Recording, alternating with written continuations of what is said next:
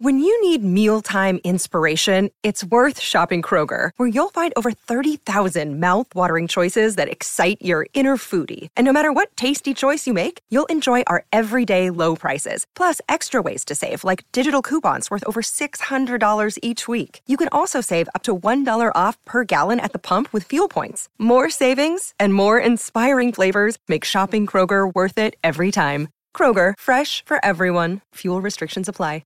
Another day is here, and you're ready for it. What to wear? Check. Breakfast, lunch, and dinner? Check. Planning for what's next and how to save for it? That's where Bank of America can help. For your financial to-dos, Bank of America has experts ready to help get you closer to your goals. Get started at one of our local financial centers or 24/7 in our mobile banking app. Find a location near you at bankofamerica.com/talktous. What would you like the power to do? Mobile banking requires downloading the app and is only available for select devices. Message and data rates may apply. Bank of America N.A., member FDIC. It's time for today's Lucky Land horoscope with Victoria Cash. Life's gotten mundane, so shake up the daily routine and be adventurous with a trip to Lucky Land. You know what they say, your chance to win starts with a spin. So go to LuckyLandSlots.com to play over 100 social casino-style games for free for your chance to redeem some serious prizes. Get lucky today at LuckyLandSlots.com. Available to players in the U.S., excluding Washington and Michigan. No purchase necessary. VGW Group. Void where prohibited by law. 18+. Terms and conditions apply. This podcast is part of the Sports Social Podcast Network.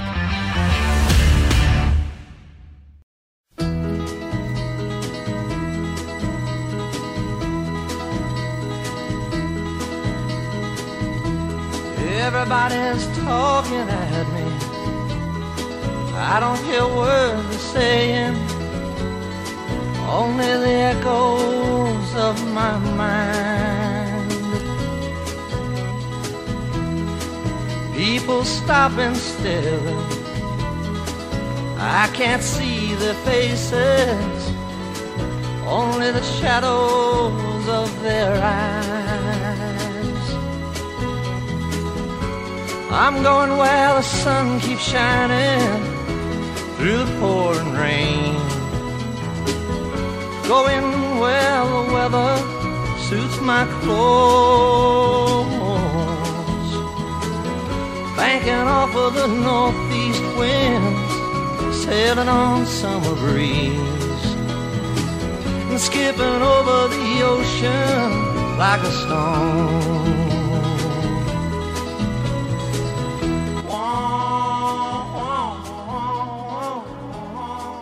Welcome back to a very sombre dream of our lives, the football podcast for alternative yet informative coverage of Euro 2020, brought to you by the Sports Social Network. You may detect I'm not as enthusiastic as I was last week or in any of the previous episodes, and that is because the Three Lions were shot down by Italian trophy hunters as the English revert to type by being dreadful once again at penalties. It was a game in the shadow of a country that is more divided than Israel and Palestine. And although football did not come home, it certainly did bring together people from all different walks of life for the common cause of supporting a young, exciting, different, and a very new England. It may be the end of this chapter, but it is a refreshing glimpse into the future where we once again dare to dream, maybe even succeed, and stop passing the bloody ball backwards every few minutes like we've done in the noughties. On the flip side, Italy became the first country to win the Eurovision Song Contest and the European Championship in the same year. So really, we should have seen it coming. Also coming up on the show, we talk about the most crushing defeat possibly of our lives as Italy win on penalties against England at Wembley. We speak about the moments of the tournament, the games we found interesting, the players we found great, and the goals that sizzled. We also play Deal or No Deal, and it's the final. There's one thing you can get excited and upbeat about. It's the final of What's in Your Panini. The current scores are 18 to Harry, 14 to me. And on this special final, just for you guys listening at home, we'll be opening 2 packets, with the final packet being double points. So literally anything could happen. This is going to be better than the final yesterday. It's got to be. It has to be. Oh, maybe. We've got our own final. It's all good. Harry, how are you feeling today? Yeah, still disappointed and upset, but still just amazed that we got to see England in a final in our lifetime. It's been a weird 24 hours. Yeah. We're recording on the Monday, ladies and gentlemen. It was about 24 hours ago. The game was about to kick off. I spent most of the day being very depressed, down, pissed off. And then I got more philosophical as the game went on. Because as I said last week, I said I wasn't going to be nervous for the game. And including, I was messaging you and a few other people. Everyone said they were shitting it. And I was, quite philosophical about it 10, 15, an hour before the game. I wasn't nervous because getting to the final was enough for me. But as soon as the early goal went in, which no one was expecting, the whole thing changed. And I thought, fuck, we're going to win. You know what I mean? Like, they say 1-0 is the most dangerous scoreline in football. And I kind of knew that getting an early goal was not the right thing to do, or, historically isn't the best thing to do. Getting a 1-0 late goal, fantastic. But as soon as that goal went in, my emotions just completely changed. Like, even in the first minute and a half, we conceded a corner in like the first 30 seconds. I was still calm as anything. As soon as that goal went in, I was like, fucking hell, it's on. And, we got absolutely deciphered, I guess. The early goal changed everything for me, personally. We're going to talk about the emotions of the event itself first, and then we'll get into the actual game and talk about the fans a little bit. We said last week, was getting to the final enough? With the final now having been played, Harry, do you still feel the same way? Yeah, I mean, it's bitterly disappointing not to have taken that next step. But, we still got to just be so happy that we saw that. And, we may never see that again, but it's got to give you belief that, we felt like getting to the semi-final of the World Cup was the best thing to happen, and we might never see that again. And then in one tournament, we've gone for the next step. So you just got to keep hoping they progress that way. But it's just so strange, such a strange feeling, because obviously right now it is still so disappointing. But we've got to remember, like, at the beginning of this, we were a bit like, I don't know how far England can go. That's a very good point, actually. I don't know if you put any bets on, but my bets were on France and Portugal to win it. And I would have bitten your hand off when I put that on Sky Bet or whatever other betting platform you use to put England in the final. I would have absolutely bitten your hand off. So the fact I put Portugal and France to win it, and they both went out in the quarters, in reality, I should have superseded my expectations, but I still feel a bit cheated, if that makes sense. I think it will wear off. And I've got something I'll say in a second that puts things in perspective. But I think it was just the manner in which we went out because of Pickford saving 2 penalties. Yeah. And we had the chance on penalties to go up. I think if we had gone out and it was just 2-0 to Italy in 90 minutes, fine, I could deal with that.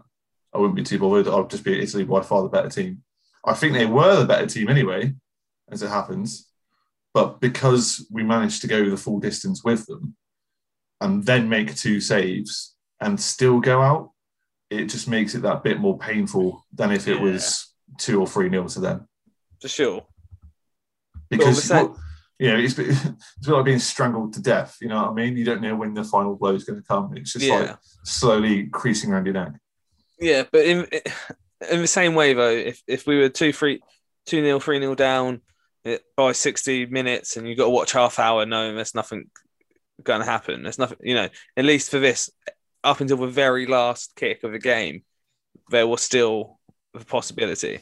So, like, it was, in that respect, like, they kept it going until the very last opportunity, so... But it was torture. It was torturous, though, wasn't it? It is torturous. But in another way, it just kept it shows what an accomplishment they made. Really, it's a fair point. Yeah, fair enough. I mean, I think we've done everything. Southgate's got a lot of backlash tactically, but the reality is we'll get onto the game in a second, but they dominated possession from the second half onwards. We were arguably the better team in the first half. Yeah. If we played the exact same match again, exact same teams, exact same circumstances, it could have went the other way. Yeah. Or it could have went their way. We could play that same game, same circumstances, same fitness levels, just everything as it was 100 times, and it could be 50-50 each way. Oh, for sure. And it's all about these marginal things that happen. You know, Pickford made some great saves. Yeah. Donnarumma made some great saves. Stones had a couple of headers. Maguire had a couple of headers that could have easily went in on another day. And I think that's important to remember. And that thinking about that during the day, as this very long Monday has gone on, has made me feel a little bit better that we didn't do anything terribly other than the penalties. During the 90 minutes, 120 minutes, it could have went either way, although Italy were the better team. Yeah, for sure. I mean, obviously, we'll get on to the game. But I mean, it's one of those where, like you say, that first goal changed everything. You started to think, okay, this is it. And then as soon as, like, sort of time started moving and we moved into that second half, the feeling sort of started changing of, when's the penny going to drop? When, you know, we're not going to cruise through to a 1-0 victory by basically defending the second half, right? So that the feeling already then sort of changed in it. But so it was a tough game to watch, and it was like in itself an emotional roller coaster. And then you add on today, but then, like I say, you're thinking back and realizing just how well we did do in parts, and just the fact that it was such a tight game. And, you know, like you say, it could have gone either way. So it's a strange day, man, but we just got to try and be positive, man, and move forward, right? Yeah, you're exactly right. I think there's a difference between football fans and England fans, which I want to touch on later on, which I think is really important. And I think as a football fan, first and foremost, I think this is the best group of players ever to put on an England shirt, certainly in my lifetime, including, you know, the great team we had in the 90s as well. I think we're better than that. I think as a squad rotation, I think we're better than that as well. For sure. And yeah, just having a bit of time to have some perspective. As I said, you know, I put a bet on France and Portugal to make it to the final, as many other people I know did as well. And the fact they went out in the quarters, you know, we didn't bet on England to do that. You know, it shows how wrong we were at the start and how much belief we had after the quarterfinals, after beating Germany. What's also important to remember perspective-wise is that Italy played Turkey in the first game, and they look solid throughout. There's not a single time they haven't looked solid, apart from maybe against Spain. And they've been very, very consistent. But imagine if you're a French fan, a German fan, or a Belgian fan, Belgium with that golden generation of talent. Imagine being a fan of one of the, you know, France just won the World Cup. You're in the final in the 2016 Euros. You're out in the quarterfinals to Switzerland. That's nuts. Germany losing to England. I don't really know the German perspective on that. I know their rivals are more the Netherlands and Italy. Yeah, for sure. But you know, still there's a little bit of rivalry there. They must be gutted as well, because it was whacking lows last tournament. Yeah. And Belgium, that group of players who probably won't make the next World Cup. You know, they've blown it. They've actually blown it. So imagine being a Belgian fan. It's you know, we're so lucky in a weird kind of way. Oh, for sure, yeah, definitely, and like especially for us, because we never thought we'd ever see it. So of course, you know, it's heartbreaking, but we were so close, man. We never thought we'd see that. We never thought we'd see an England team get to a final again, and they did. So we got to keep remembering the positive, because, like I said, we could have easily have been a team that got knocked out in round of 16 by Switzerland, and that didn't happen to us. You know, for once we were more than that.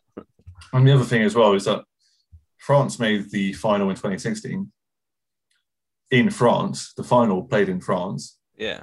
And they lost, and then they went on to win the World Cup. So England 2022, it's written in the start. Yeah, it has to be, isn't it? It's coming home. It has to be.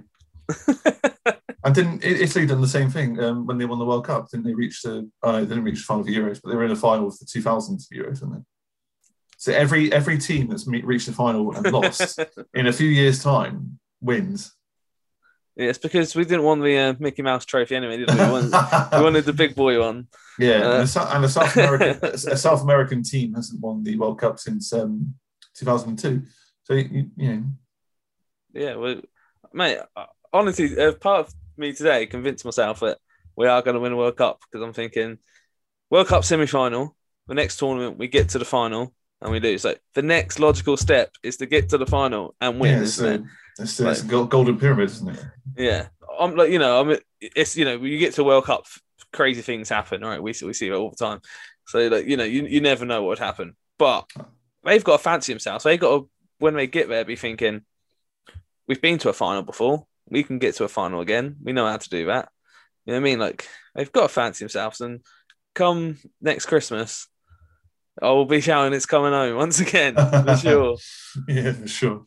Oh dear, easily forgotten, isn't it? Yeah. I think it's important to give Italy immense credit though, because from the second half onwards, we'll get onto the actual game now. They were just incredible. Chiellini, yes, he was an absolute shithouse of a man, as was Bonucci. But you've got to say they played well. They done what they had to be done. Donnarumma just had a great tournament.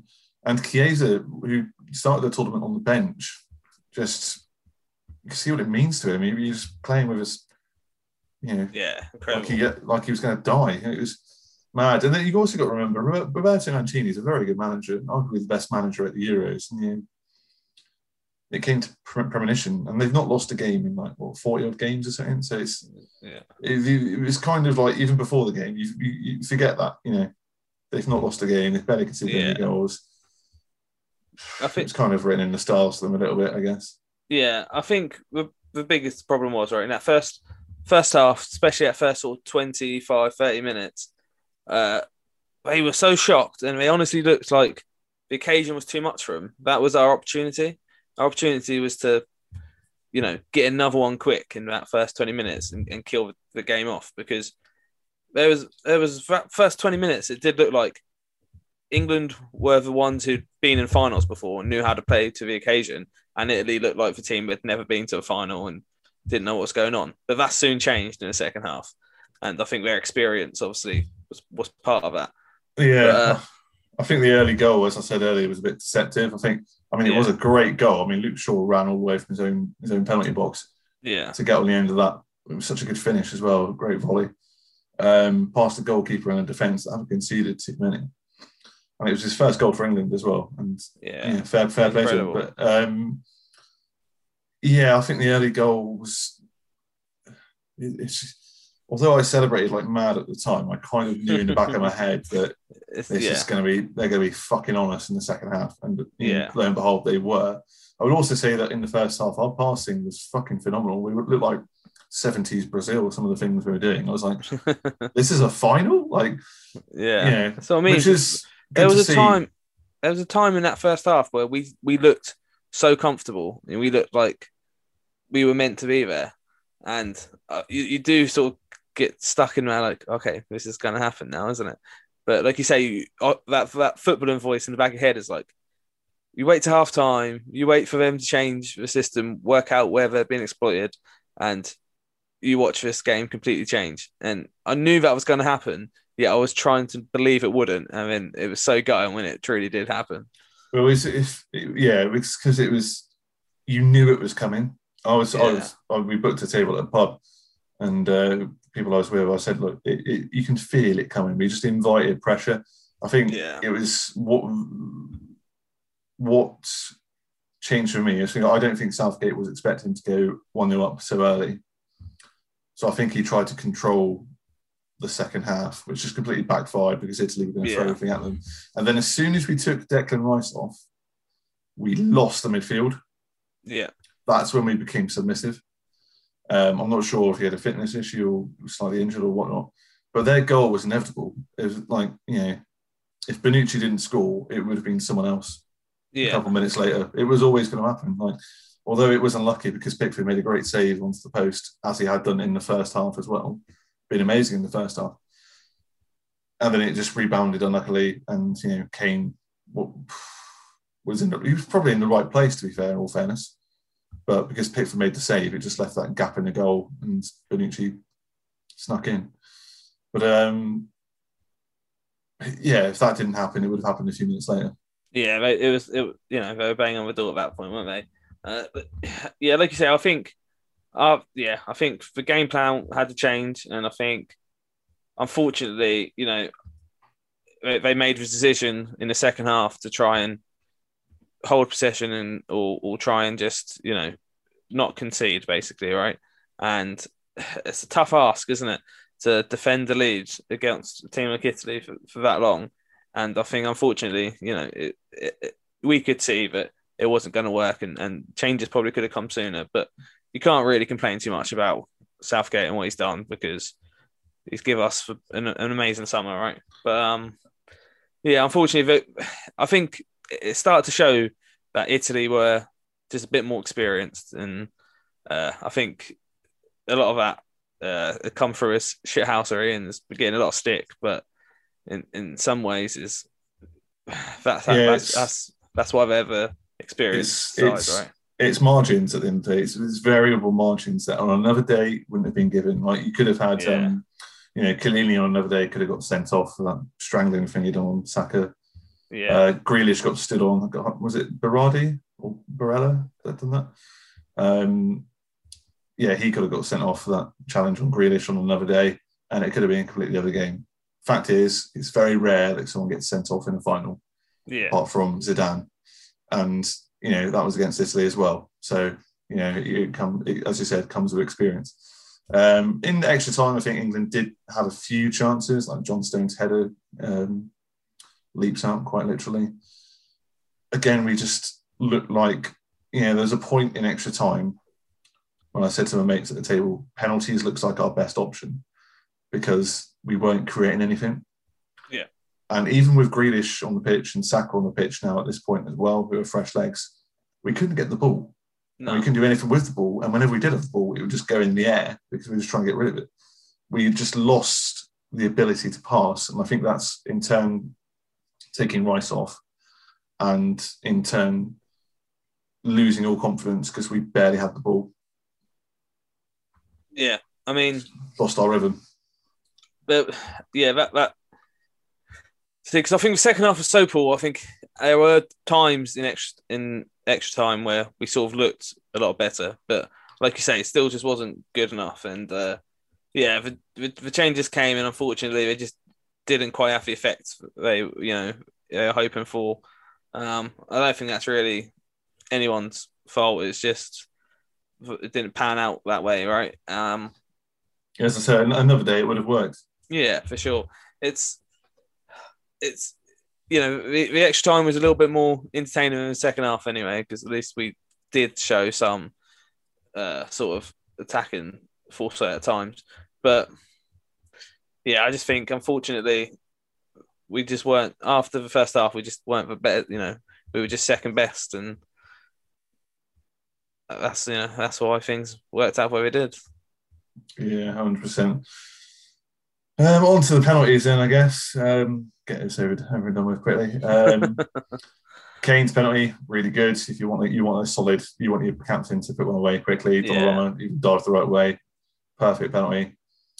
Harry Maguire sent me by surprise. Even when he walked up, everyone in the pub collectively went, Maguire? Yeah. And his shot was so good, it broke the camera. Yeah, incredible. It was just top bins, and he looks like he's finally justified that 80 million. Not that he was ever going to, but he looks like that kind of player now. Yeah, for sure. And Jordan Pickford saved a couple, put us in contention, and then Rashford. Obviously, Rashford and Sancho got subbed on to take the penalties, or that's certainly what it looked like in the 120th minute. Rashford, I knew he was going to miss because he stood centrally onto the ball. Like normally a player goes to the left or right, depending on what foot they are. He was on it centrally. He'd done a weird run-up where he went to the left and then ran into it and tried to place it. And I go back to the old Stuart Pearce thing. You've just got to hit it as hard as you can. And if you don't know where it's going, the keeper's not got a chance. I think Kane and Maguire done the right thing. They just went for power. Yeah. But just put it in a direction. That's what we need to do from now on in penalty shootouts. Those, if you want to do a stuttered run-up or a stuttered penalty, leave that for when it's in a game. Yeah. But in a shootout, just fucking hit it. And then Sancho done pretty much the same thing, and Saka, it was just a weak penalty. Yeah. But praise to Pickford, because when Jorginho stepped up, I said to everyone, right, he's probably the best penalty taker in the Premier League. It's over. Yeah. And Pickford says, it's okay, I've got this. He mouths that, and then he fucking saves it with a phenomenal save. Incredible. Onto the post again for the second time in the game. I was so happy for him. As soon as I saw Pickford say, I've got this, I was like, yes, it's it. He's saving this. I just, you know what I mean?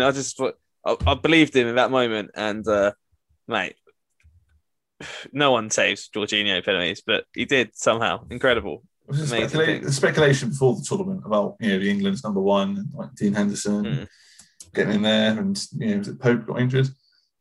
I've always backed Pickford ever since the World Cup 2018. He made some fantastic saves, got us through the penalty shootout against Colombia. He's actually probably quite an underrated penalty saver, to be fair. Yeah, he certainly is now.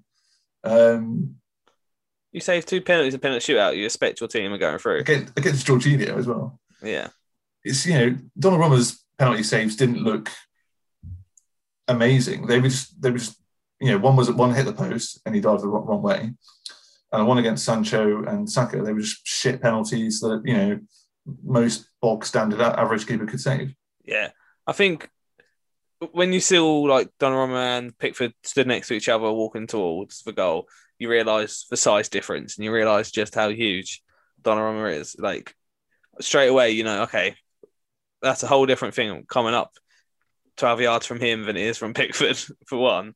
And so I think you're right. I think Kane and Maguire thought we're just going to smash it because if it's powerful, it doesn't matter how big he is, Where I think the other three, unfortunately, decided if we go low, that's our best chance of getting skiddy under him as he dives the right way. Yeah, and to be fair to Rashford, he sent him the wrong way, but then obviously just dragged the ball too far.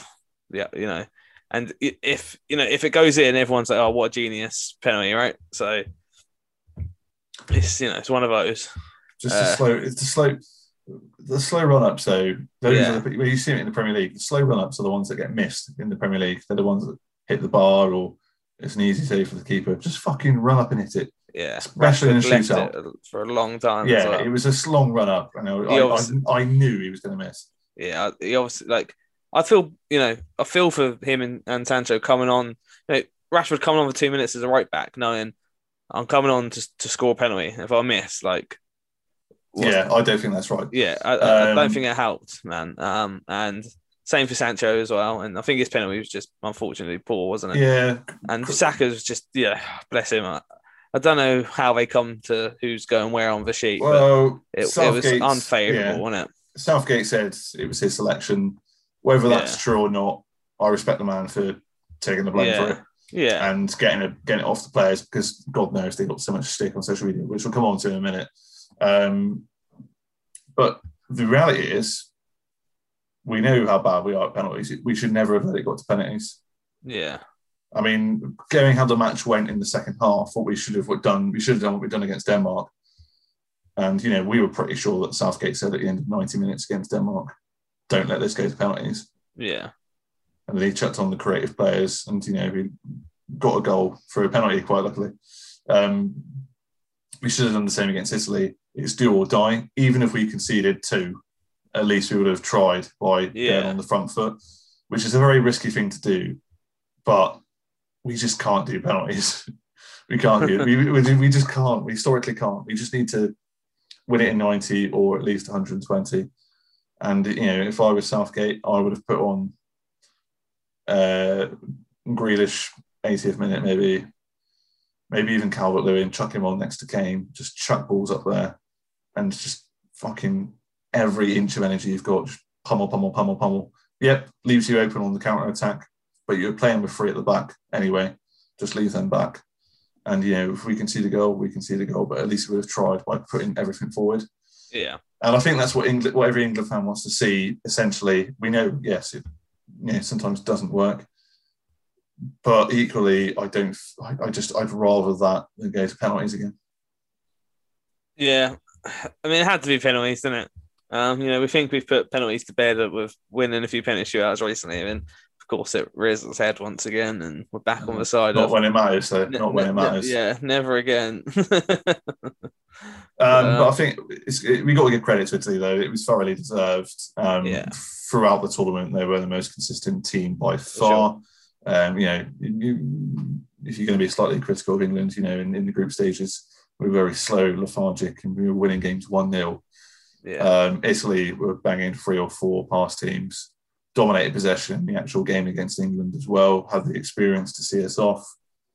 And as I keep saying, if we played the same game again, same lineup, same tactics, same conditions, it was Groundhog Day, maybe a different ref. it could have went England's way. Yeah. There we go. So, just quickly then, about those challenges, how serious do you think those issues are? Serious, as in, like, obviously, because I've seen a lot of people putting it all down to they were dirty and they should have had 2 players sent off, and I'm not sure I buy into that. Yeah, maybe something else harsh. Because I think if it's the other way around, if it's 1-1 and they're one of their players is getting through and Maguire's beat for pace and Maguire grabs his shirt, we'd be like, yeah, that's we'd take that, wouldn't we? We'd want him to do that. Yeah, I think Chiellini was on Saka's. Yeah, well, no, we want him to do that. Yeah, 100%. But Chiellini on Saka, it was like assault. It wasn't like. It wasn't like. Well, it is a 35-year-old man and a 19-year-old boy, isn't it? So. Oh, yeah, but it wasn't like.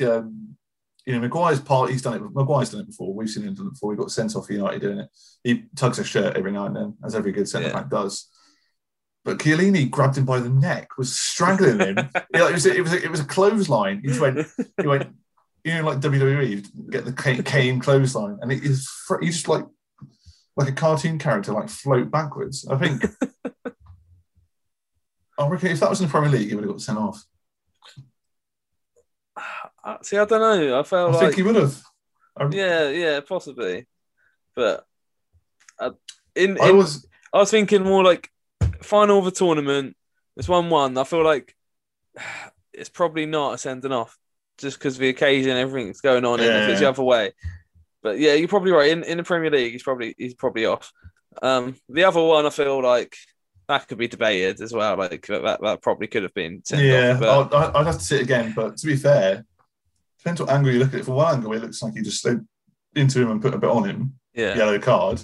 For another angle, it looks like he purposely went for his ball sack. Like, it's, Yeah. It's hard, isn't it? I'd like to know if it was the other way around. If it was Italy or England, would it? I don't, because I know, there's a FIFA and UEFA conspiracies against the English, as there always has been since the days of Jules Rimet. You may remember that name. Since when he developed the World Cup and international tournaments, he hated the English. We were banned. There's still inklings of that in UEFA and FIFA, which is why we haven't got much representation in those two organisations. It's if those challenges were the other way, was there a slight, is there a natural bias towards the other team? I think there might be some truth in that. Yeah. I just feel like it takes a lot away from Chiellini being sort of quite clever there as well, though. Like, he knows what he's doing. No, you know what I mean? And he knows he's going to get away with it. So, I feel like if Maguire did it, though, he probably wouldn't have the same sort of conviction in his... I know I'm getting away with it. If Maguire had done it, the England fans would personally deliver him to a Greek prison. It was, yeah, you're right. No, that's the thing. That's what makes, Chiellini's one of my favourite players of all time. It's for the same reason I like Alessandro Nesta and I like Paolo Maldini. Just the master of what they do, even though it's awful when it was against England. He's just the master of what he does. The same reason I've got a favourite heart for Sergio Ramos as well. But it's like an absolute don, isn't he?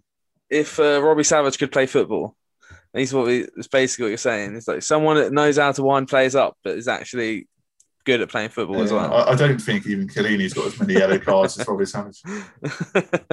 No, that's Ramos territory. Yeah, I think. Anyway, shall we get on to the fan debate? All right. Fun. I'll go to what I said earlier. The reason I want to bring this up is because I've become very disillusioned with England fans. I think we live in a country and in a time where politically, culturally, and in a community and society, we're very divided at the moment, whether it's rich, poor, black, white, whatever it may be. And I think there's a difference between football fans and England fans. I think for future tournaments, I want to watch the matches with people who know football rather than just people who support England willy-nilly because they work at a pub or they go to the pub all the time. Because there's a difference. I'm fed up with hearing people criticising the player because they're taking a knee or criticising the player because they missed a chance or they should have squared it. These people don't know football. They don't know football tactics. They don't know what it is to become the best athlete, potentially of all time. They don't know how smart these people are. There's just such ignorance from people, but they have a right to be abusive, racist, and just ignorant. And it stopped me from enjoying the game last night. Yeah. I know we said last week, I'll be happy with whatever result as long as we don't get dicked kind of thing. And I wanted England to give a good account of themselves. The fans did not give a good account of themselves. And that, I didn't expect that to happen. I didn't expect that to piss me off. The 2018 World Cup, I thought was very different. I found that very easily enjoyable. I was going to the pubs to watch it. Everyone was in a good mood. It was more together. I felt like this tournament, maybe it's the tension of COVID and everyone being kept inside and restricted and have all these rules imposed on them, which naturally in our biochemistry, we want to break these rules. Maybe it's that pent-up frustration that led to the scenes we saw at Wembley, where there were hundreds of thousands of people around London throwing bottles at each other. It was a fucking riot. It was mad. There were people coked up, people drunk at like 9 a.m. We're the only country that does this. You see, like when Turkey made it to the semi-finals 2002, or when France made it to the final, or Portugal won it last time, their fans weren't getting drunk at 8 a.m. No. There's something culturally different. I don't understand what it is about England where it's not the football fans, it's the England fans that get wasted, racist, abusive, intimidating, completely ignored the COVID guidelines as well. I dread to think what the next couple of weeks is going to do for the easing of restrictions and the knock-on effect of people getting COVID. As today we've had 30,000 cases. I don't know what's going on. It really pissed me off and it stopped me from enjoying the game. Just because, in particular, the pub I went to is like a family pub. Yeah. So it's more of a restaurant, really. And you had like one side of it had the locals and / alcoholics just, getting merry and doing what they do. Then, and I'm being serious. Like, they're not there for the football. They're there for the atmosphere. But leave them to it. They'll sing along to 3 lines. Fair enough. In the middle, you have where I was, where you booked a table, you had some food. Age ranges from kids to 85. Yeah. And then you had another section just full of, I don't know what else to call it other than lad culture, but of people taking drugs like next to kids, snorting cocaine, accusing everyone else of being boring, booing, taking a knee, booing the national anthem. Just banging a drum and singing only one verse to 3 lines, which I think is criminal. I was singing the whole song every time it came on. See that tackle by Moore when Lineker scores. And then they looked at me as if I was mental. And just generally being cunts. It kind of ruined it for me. Yeah, I can imagine. You know, I very, very nearly spent a lot of money on a ticket to the final. And I'm glad I didn't. Yeah, I mean, well, first of all, we need to point out that the abuse that the penalty takers have been getting is just disgusting, right? So we just get that out of the way. No one deserves that in football ever. But look, it's one of these horrible things that we like to pretend isn't part of football for most of the year. And then, every now and then it pops back up, and it just reminds you of why some people look at you a bit weird when you're like, yeah, of course I like football. Right. And so it's a shame for these people to ruin it all the time. But I think, yeah, you're right. These people aren't football fans. These aren't people that actually go to football to watch the football. They go to football to get drunk, to get into these situations, right? And there is a difference, and that does sort of need to be pointed out. But in the same respect, that people got to call it out, and that's why taking the knee, it shows you how important taking the knee for the football team is, because that's them every time calling out racism. And today we've seen nothing but racist attacks on England players. So it just proves their point. Yeah, for sure. And booing national anthems is, it's just ridiculous. And booing the Italian national anthem when it's such a good national anthem as well. I was singing along to it. Yeah. But I think I just don't understand this coherent need for people to get fucked up at stupid o'clock in the morning on a Sunday in a public space where there's kids about, there's families about, there's people who maybe want to get inspired by this generation of footballers, and you completely put them off. Maybe even confidence of going out the house if you're going to have fucking glass bottles missing your head every few seconds. Let alone, the cost of cleaning up all that waste that was around Leicester Square and Trafalgar Square. It was a real shame, and I'm really disillusionized with English culture at the moment and what it is. And quite right, it must be interesting for you because you go to the football a lot as a Portsmouth fan. Yeah. I've not been to a game for a while because obviously Devon, COVID, etc. But is there a difference to you between going to a match on a casual day and then a bit more of a match which is an occasion, such as the England game or maybe a World Cup game? Yeah, I mean, where all these other people unnecessarily ruin it for everyone else. Yeah, you can see. So I don't want to be a party people. I don't want to be one saying don't get drunk and don't have a drink. The football comes first. That should be the priority. Yeah, and I mean, most people can take themselves out on a Saturday, have a few drinks, watch the football, and be perfectly fine. It's just certain people that after a few drinks can't act appropriately and shouldn't be drinking, full stop, right? But you definitely see it like that. So you go to Fratton Park to watch a game against, I don't know, like Fleetwood. Everyone there is a football fan. They're not there because it's Tuesday, it's dark, it's horrible. But they're not there getting fucked up at 7 in the morning. Yeah, snorting coke in the toilets. Yeah, that's not what it's about. But obviously, I'm sure if we drew Man United in the FA Cup, then some of those people would be attracted and they would be there, And it's the same thing, right? But it's on a larger scale because not are there 20 people who extra turn up to a Pompey game in League One on a Tuesday. This is 20 people that would have turned up to loads of teams, all going to their local pub, plus another 20 of their friends they've convinced. And it just becomes a bigger thing because it's on a national scale, right? But yeah, I don't know why you don't see it as much. But, we were, you think about the Russia World Cup and all the worry that was surrounding it. And of course, there are still horrible things to be seen and whatnot. But we're trying to bid for a World Cup, right? Us and United with It's not happening. It's not Scotland, and they're not. After that, they're not going to take us seriously.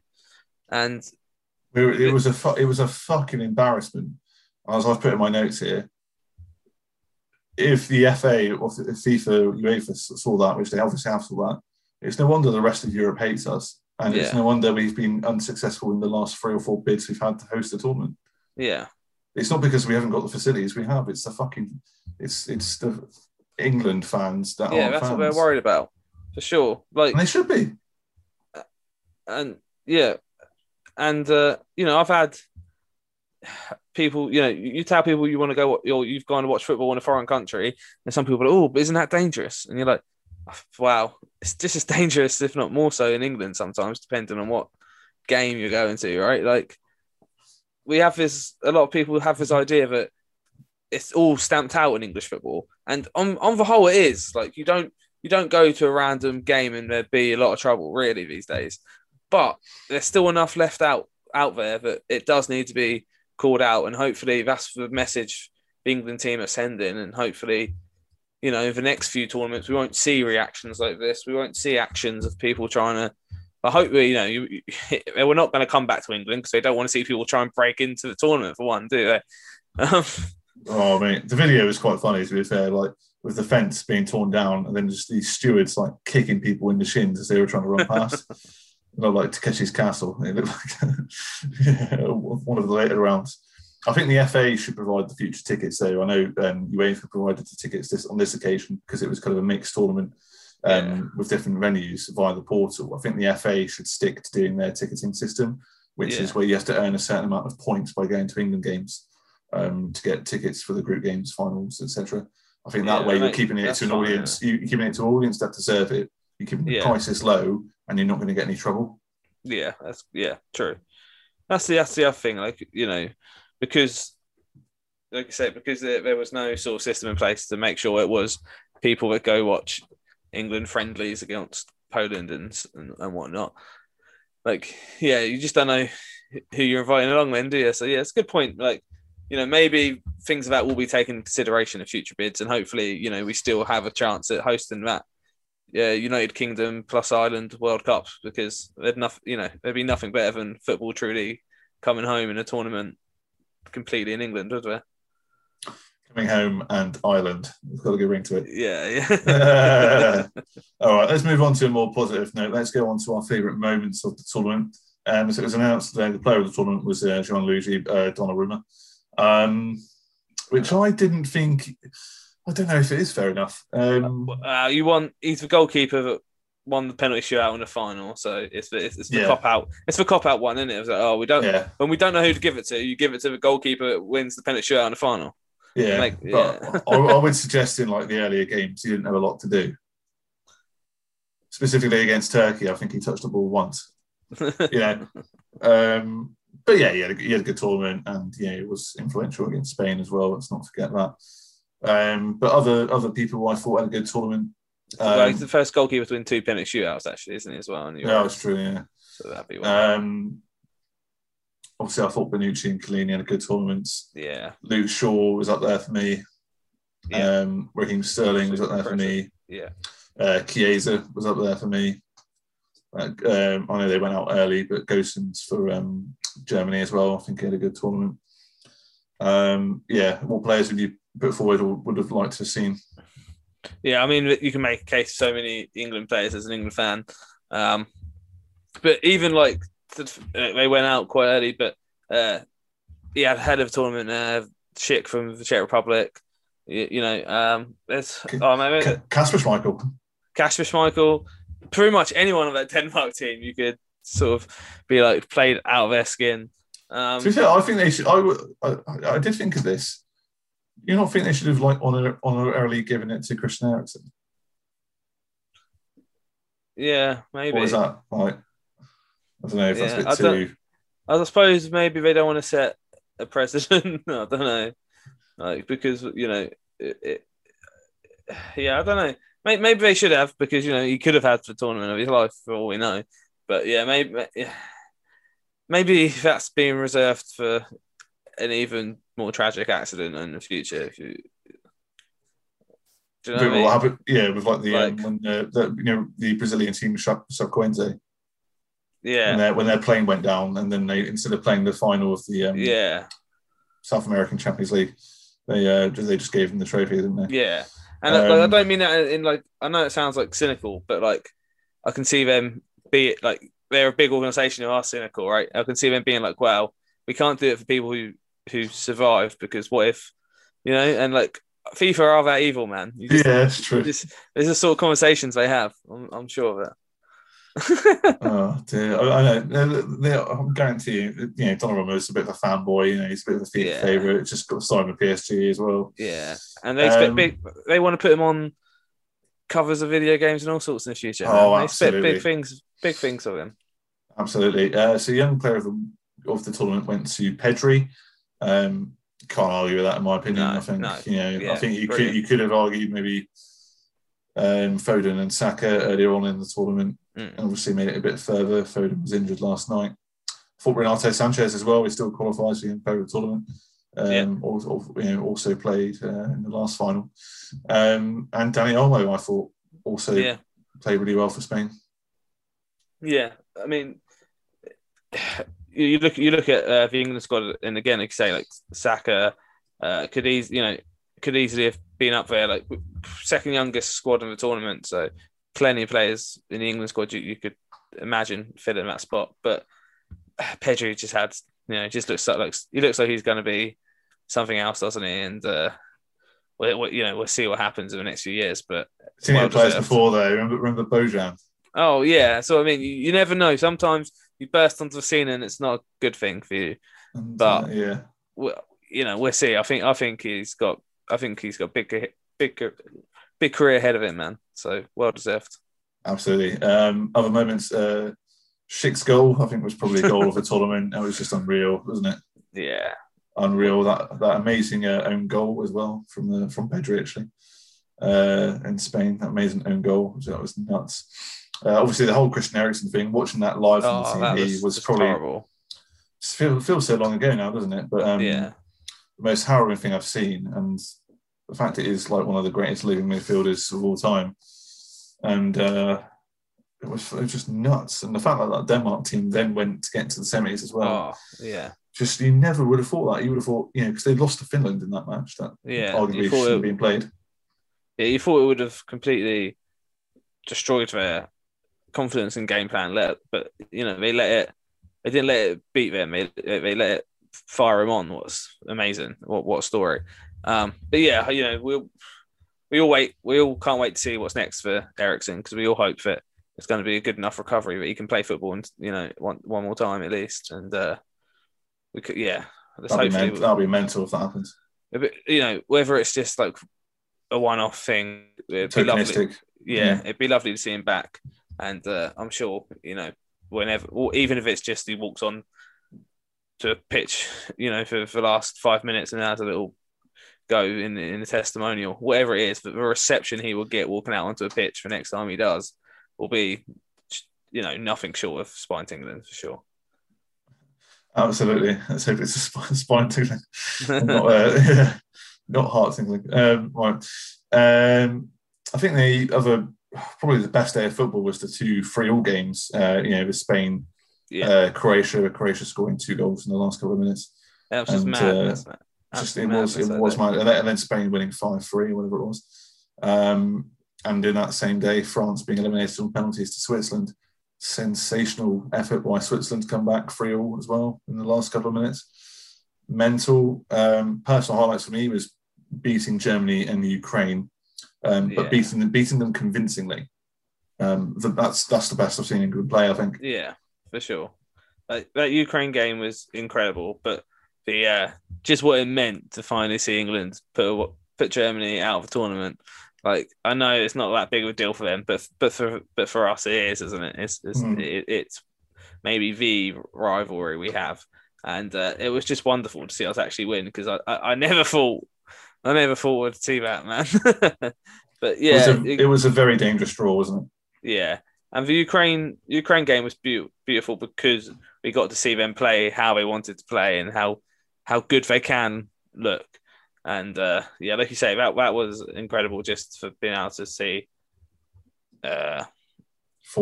To see us win 4-0, like wonderful. But they got to be the best days for England in this tournament for sure. Absolutely. England playing like they were Netherlands in the 1980s. It was great. Italy, I suppose, cemented themselves as kind of name. We did say at the start of the tournament, kind of grey horses because no one really backed them. Yeah. Denmark were probably the dark horses. Hungary mixed things up in the group of death. Oh, for sure. Earlier on, they done really well. The Czechs surprised pretty much everybody. And let's hope we never see that fucking remote control car ever again. Oh, we will, though. It's got its own Twitter account and everything. That's not going away. It's ridiculous. That's going to be back for every cup competition you can think of. They should get like if Amazon never sponsor an event, they should just get a drone to drop a ball in like 300 foot up. I wonder how much Volkswagen paid to have a remote control of their sticker on it, drive a ball out. Like, there must have been so much money. We're going to run out of battery. Good advert for their new cars. On the whole, where do you rate this tournament in the plinth of history and time? I mean, for an England fan, it's up there, isn't it? It's up there. Possibly that's the best and what we've ever seen. I didn't know I would ever feel that way again after 2018, and we got a whole step further. So it's got to be the best one I've seen. Yeah, it's definitely. I think I preferred 2018 as a tournament.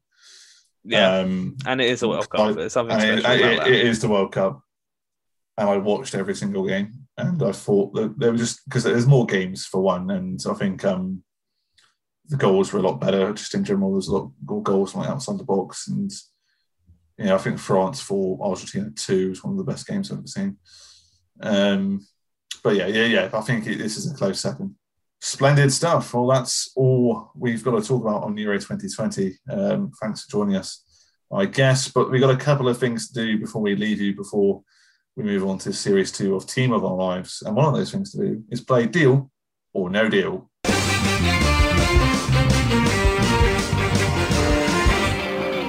This is the first quiz of the podcast, but the last of the series, which is a true or false game.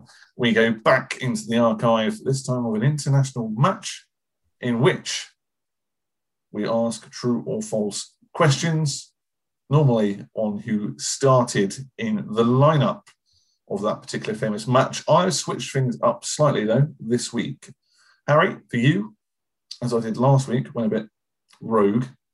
I've gone back to the last European Championships final between Portugal and France. And rather go for a starting lineup, I've gone for questions. Okay. So they're all true or false. Is that okay?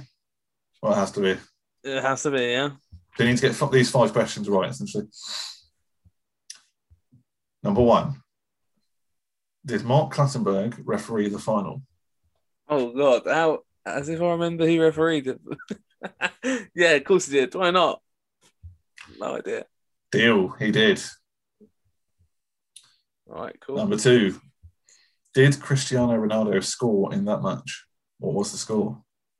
Mate, as if I remember, I can barely remember last night, let alone Try to forget last night. I'm going to say he didn't. Correct. Was Pepe man of the match? Yeah, why not? Deal, 3 for 3. Within 5 minutes, when was the goal scored? It was 1-0 to Portugal. Within 5 minutes, when was the goal scored? 52nd minute. Nope, it was the 109th. Went to extra time, didn't it? Don't remember. Okay, so you've still got 3. Cristiano Ronaldo was substituted, but was it after or before 25 minutes? Did he have to come off really early, actually? Before. Give you that. It was just before 25 minutes. So you got 4 out of 5. All right. Take that. Not bad at all. Beckham could raise the roof here with a goal. I don't believe it. David Beckham scores the goal to take England all the way to the World Cup finals. Okay, it's time now for the moment you've all been waiting for. We've moaned, we've sorrowed, we've cried, and we've reminisced about Euro 2020 in 2021, bizarrely.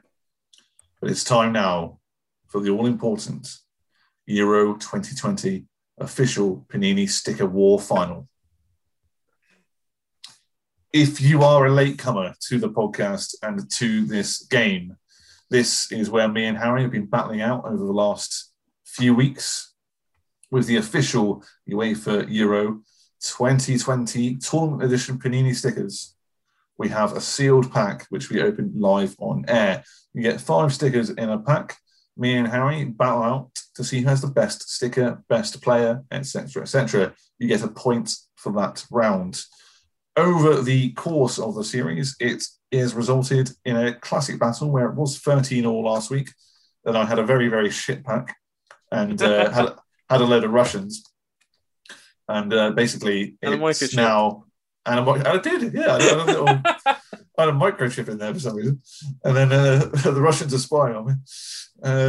Yeah, I thought I smelled poison this morning. I was in Salisbury. Okay, don't listen to this, Russians. Yeah, essentially, it was 13-0, and now Harry's winning 18-14. So we have 2 packs left. So this is going to be a very, very dramatic final. I need to try and get the win. The last pack we're going to open is going to be double bubble, so you get double points. So it could be quite close, or it could be a complete thrashing. I think it will probably be the latter, but it's all to play for. And it's going to be a hot debate as well, isn't it? Yeah, for sure. Are you ready for what's in your Panini final 2020? I am indeed. Good stuff. Can you open your pack? Loud and proud. Ready. Perfect. Take out the cards and put them face down. I will do the same. There we go. Open the pack. Going to put them face down now because we secretly pull them without knowing who's got what. I'm due a good pack because I had absolute fuck all last time. I think I got I had to fight for my point last time. I seem to remember. Was it Pepe? Yeah. I had Pepe, if I enough. Okay, here we go. Harry, do the honours. Go first. All right. Oh, I have the England squad. Fuck off! How am I going to beat that? The Italian squad. I need the Italian squad. Just imagine now if I pulled the Italian squad. Just imagine that. Imagine if I pulled the Italian squad. It's not the Italian squad. Isn't it? It's another Russian. I'll take that point. It's a striker. It's Anton Miranchuk. Yeah, I think the England squad beat that. Have I just picked... Have these cards been imported from Russia? What? Special Soviet edition. Right, so we need to keep an eye on the scores here. So it's 15... No, it's not. It's 19... 14. Great year for warfare.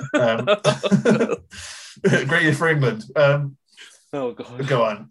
It should be downhill for you now. You've got the England squad. It should be. I've got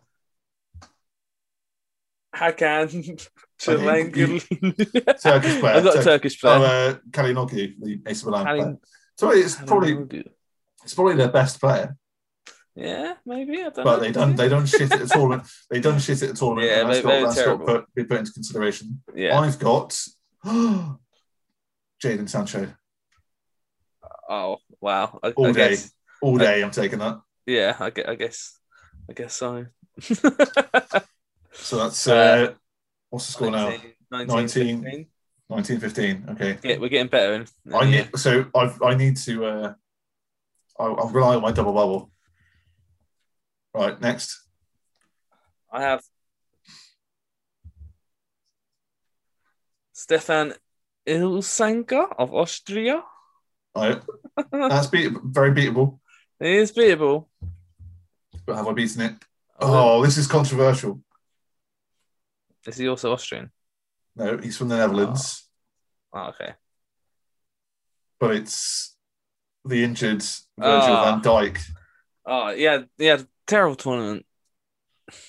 But he's the better player. I thought you've not even heard of Ilsinkovic. It's Ilsanka, actually. Virgil van Dijk, the world's best defender when he's not injured. He's the world's best defender. It wasn't at Euro 2020. Well, why is there a sticker of him then? See, because of the pandemic. No, he's so highly thought of. They made a sticker of him anyway. No, it's because he was going to be. He was going to be in it in 2020. No, he was injured in November. Come on, Ilsinka. That's not a debate. Go on, then. Van Dijk all day. Right. You've got to think about the narrative here as well a little bit. All right. 1916.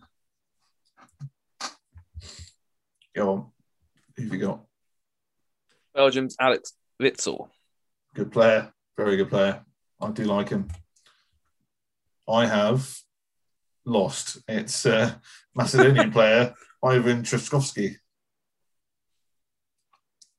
I don't have anything to say about that. 2016? No, 2015. 2016.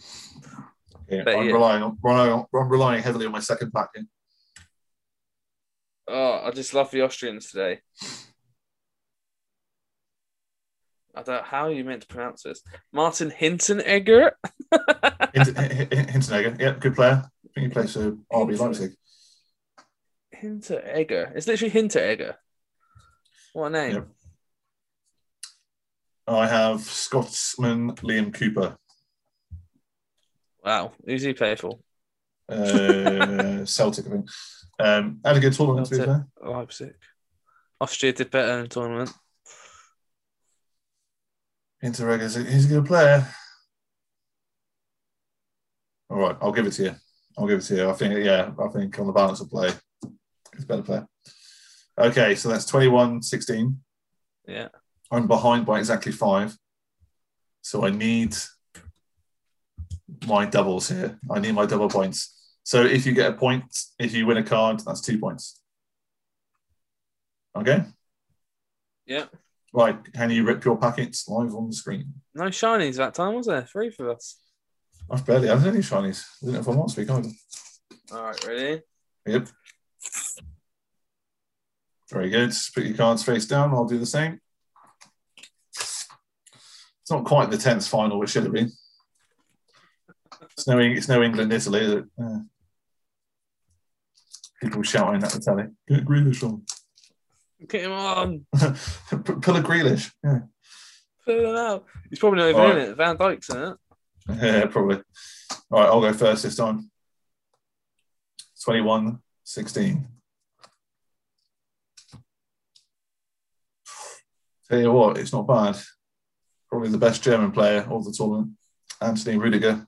Captain Football. Captain Football himself. I don't think I can beat Captain Football, can I? Let's be honest. Even if you pull Messi somehow, I don't think you can beat Captain Football. Funny you should say that. It's Messi. No. I got the Netherlands squad. I mean, that is the squad without Virgil van Dijk, isn't it? So. Yeah. Hang on. You got to count him, apparently. He's Captain Football, isn't he? He's got to get a point. He's got. Okay. So that's 2, isn't it? Yeah. 21-18. 21-18. It's hotting up in here. Next, I have a very beatable Ukrainian man by the name of Serhiy Sidorchuk. What country is this? It's a good start. Oh, hang on. That's not right. 21-18. Okay. What's going on? Come on. No, it's Hungary. That's why. I'm thinking, that's not it. That doesn't make sense. Who have you got? I've got either Hungarian goalkeeper Peter Gulashki or Andrei Botka. Oh, I think the keeper's the RB Leipzig keeper. Yeah. But Ukraine. That's why he's there. Ukraine made it to the quarterfinals. They did. Hungary were in the group of death. And did really well. I don't really want to give it to you, but I'm going to have to. Yeah. 21-20. This is getting tense. 3 cards left, ladies and gentlemen, on double bubble. I like this. I've been behind for some time. Next up. And you're doing Italy, aren't we? Is not a bad player, but it's not a great player. Got to the quarterfinals. Timothy Castagne. All right. Well, luckily for you, I've got not a great player. A fucking amazing player. It's Ronaldo. I've got Özcan Alioski of North Macedonia. Alioski. Everyone's favourite player. Left back for Leeds. I'll be taking those points, mate. Fuck off.